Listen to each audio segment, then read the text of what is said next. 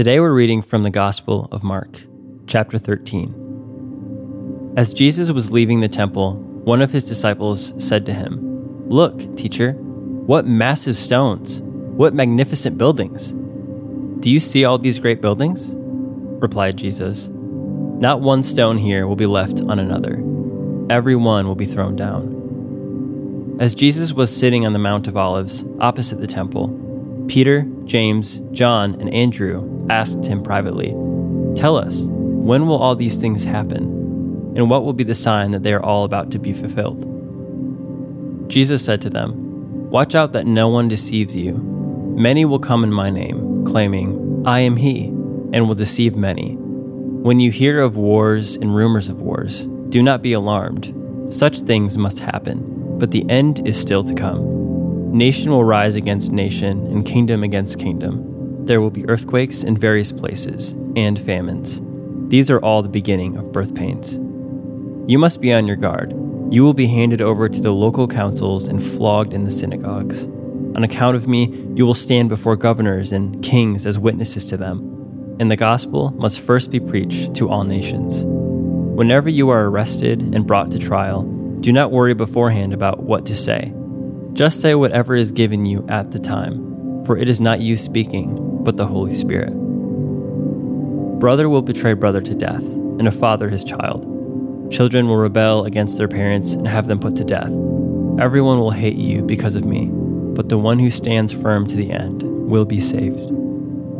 When you see the abomination that causes desolation standing where it does not belong, let the reader understand. Then let those who are in Judea flee to the mountains. Let no one on the housetop go down or enter the house to take anything out.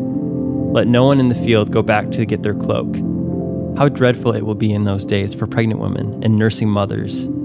Pray that this will not take place in winter, because those will be days of distress unequaled from the beginning, when God created the world, until now, and never to be equaled again. If the Lord had not cut short those days, no one would survive. But for the sake of the elect, whom he has chosen, he will shorten them. At that time, if anyone says to you, "Look, here is the Messiah," or "Look, there he is," do not believe it.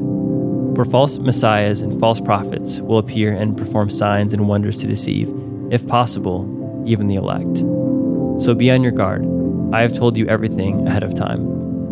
But in those days, following that distress, the sun will be darkened, and the moon will not give its light. The stars will fall from the sky, and the heavenly bodies will be shaken. At that time, people will see the Son of Man coming in clouds with great power and glory, and he will send his angels and gather his elect from the four winds, from the ends of the earth to the ends of the heavens. Now learn this lesson from the fig tree. As soon as its twigs get tender and its leaves come out, you know that summer is near. Even so, when you see these things happening, you know that it is near, right at the door. Truly I tell you, this generation will certainly not pass away until all these things have happened.